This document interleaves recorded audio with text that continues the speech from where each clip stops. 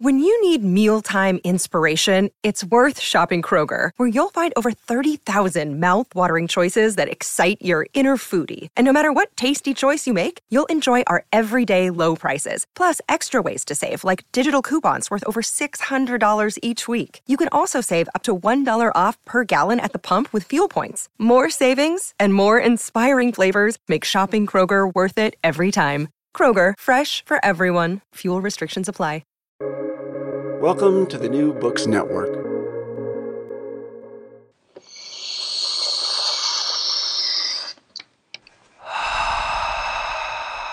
Hi. Theory.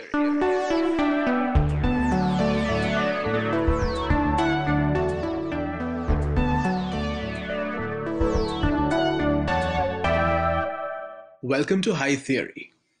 In this podcast, we get high on the substance of theory.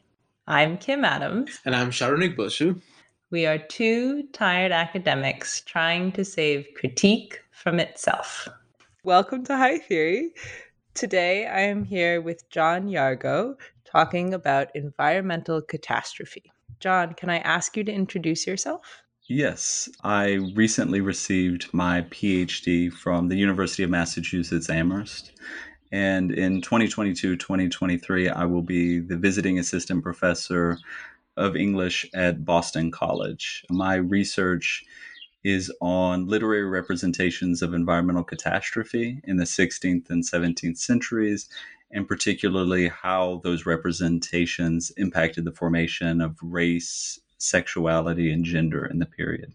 All right, so that means you're the right person to tell us what the heck is environmental catastrophe. Sure. Environmental catastrophes are sudden disruptive events such as sea storms, earthquakes, famines, droughts that are of such scale and intensity that they seem almost unnarratable, unrepresentable. In my period, in the early modern period, there's been a wave of revisionist history by writers such as Geoffrey Parker, Dagmar de Groot, Bradley Shopik, that has recovered the impact of the Little Ice Age between 1400 and 1700, and particularly the way it disrupted political institutions throughout Europe, Asia, the Americas. In the realm of literary criticism, Amitav Ghosh provided a very influential thesis in his work of nonfiction, The Great Derangement.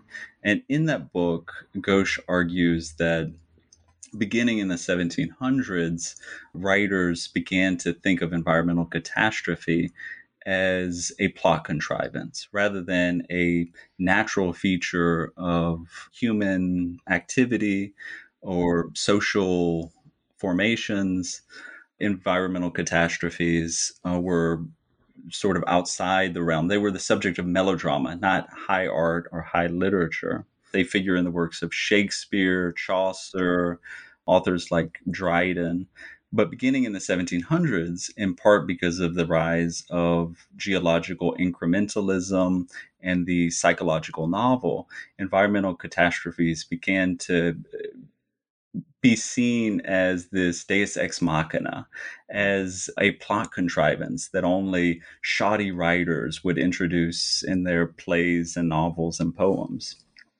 Environmental catastrophe, I think, is really fascinating because it both marks an event external from our thinking as well as a way of thinking. So the literary critic Gerard Passanante argues that catastrophizing is at once something the mind does to itself and a thing that befalls it.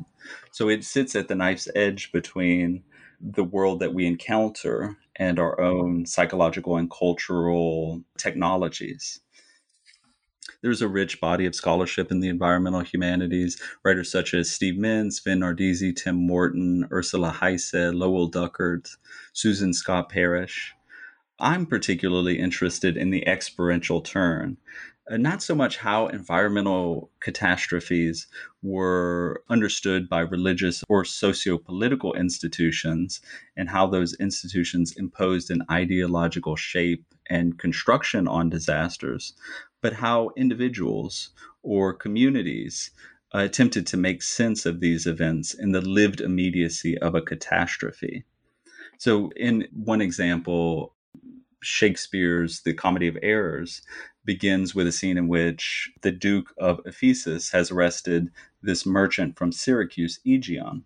And at first, the Duke is hostile to Aegeon's request for sympathy or mercy. But then Aegeon relates a very vivid representation of a storm that broke up his family, that had this traumatic effect on him personally, psychologically. And by the end of that vivid account, Aegeon says, "Yet that the world may witness my end was wrought by nature, not by vile offense." This environmental catastrophe is what has disturbed his life. And the Duke, who has been moved by pity, by sympathy, responds, "Nay, forward, old men, do not break off so, for we may pity, though not pardon thee."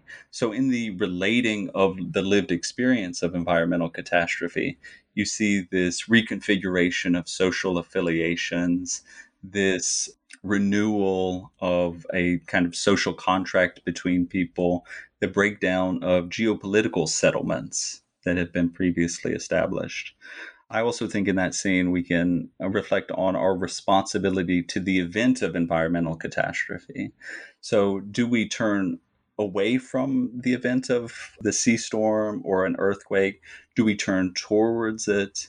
Do we turn with it? Do we convert our attention towards that event? Thinking about how we respond might be a good place for us to turn to our second question. Mhm. How do I use environmental catastrophe? Environmental catastrophes, of course, can be the occasion for tremendous pain and suffering as events. But as a concept, environmental catastrophe can be very useful in scrambling the frequency of the normal, the ordinary, the taken for granted.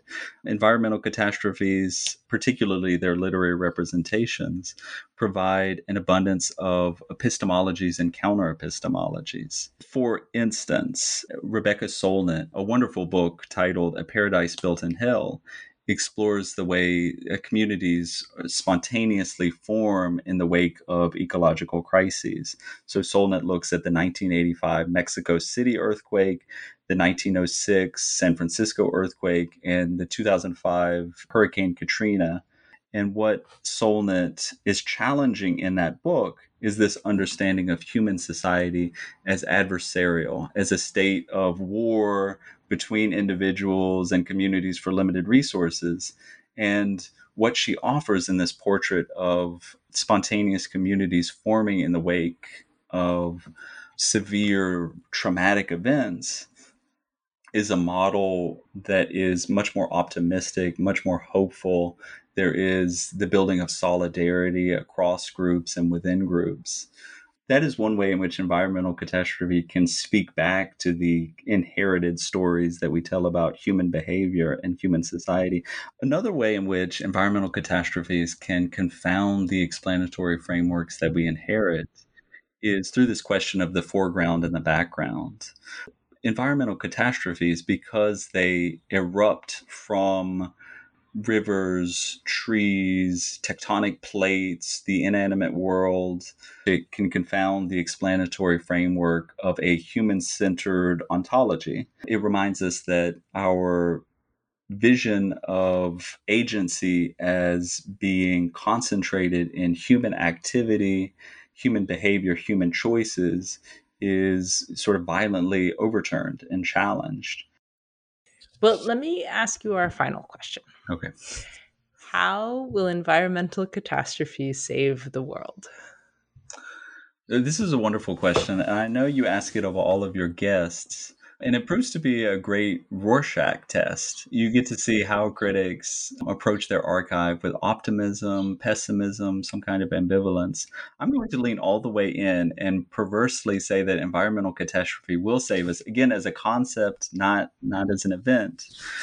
And I'm going to call on Hannah Arendt, the philosopher, who writes somewhere that with the birth of each individual, we gain access to the possibility of action. Arendt is not invested in a kind of messianic politics or theology, but instead, because we can imagine beginning again, then we can act in the world in a non-prescribed way originally. And so in the same way, environmental catastrophe gives us a vocabulary for ending. There are many crises that we face, from anti-Blackness to mass incarceration to the erosion of reproductive rights. And we need a repertoire of strategies and tactics for imagining the end of those regimes and paradigms. And so environmental catastrophe enables that imagining. I think of this incredible oil painting that was produced in 1651 in Cusco in Spanish-occupied Peru. It's a large painting. It's 11 feet by 15 feet, or over 3 by 4 meters. It's oil on canvas, and it's located in the Cathedral of Cusco. And it depicts an earthquake that happened the previous year on March 31st, 1650 at 1:30 p.m. And it devastated the Spanish-occupied city of Cusco. Almost every building in the city was shaken to its foundations. People talk for years afterwards that entering a building was potentially fatal because the buildings have been so jostled and disturbed. And they just left them there? Well, they began repairing. But this is, in some ways, this painting was the beginning of a rejuvenation of the cultural region. The painting itself, which depicts the earthquake, the moment of the earthquake. And so you have all these buildings throughout Cusco disturbed, and you have this plurality of responses. You have some people spontaneously dropping to their knees and praying to God. You have a startled horse that's running through the village square.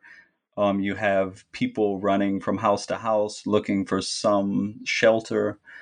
In the abundance of those responses, art historians have located the beginning of what has been called the Andean Baroque, which was the reincorporation of indigenous artistic practices into the painting and the art of that region.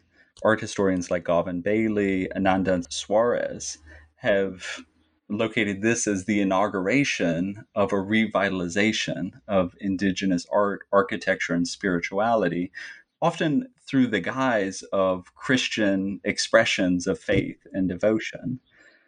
Another way of looking at this would be to cite the African-American science fiction writer N.K. Jemisin, who writes environmental catastrophe. She's referring specifically to dystopian fictions, can help people understand, quote, how large-scale systems begin and perpetuate themselves, and how those systems can be destroyed for good or for ill.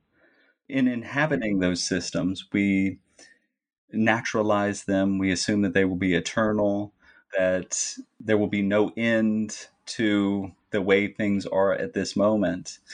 But environmental catastrophes renew that access to a sense of an ending. It sounds to me a little bit like Heidegger's argument about tools. You can't see the thing until it's broken. Right. Yeah. Oh, I like that. Yeah. Thank you for coming and speaking with me about environmental catastrophe. It's been a blast. All right. Thank you so much. And thank you for listening to High Theory. If you like our podcast, please review and subscribe wherever you get your podcast fix. Sharnik Bosu and Nathan Kim manage our social media presence. Julia Iria Martins edits our transcripts, Owen Quinn composes our theme music, and Kim Adams and Sharnik Bosu edit our audio. You can also find us at hightheory.net. We hope you have a highly theoretical day.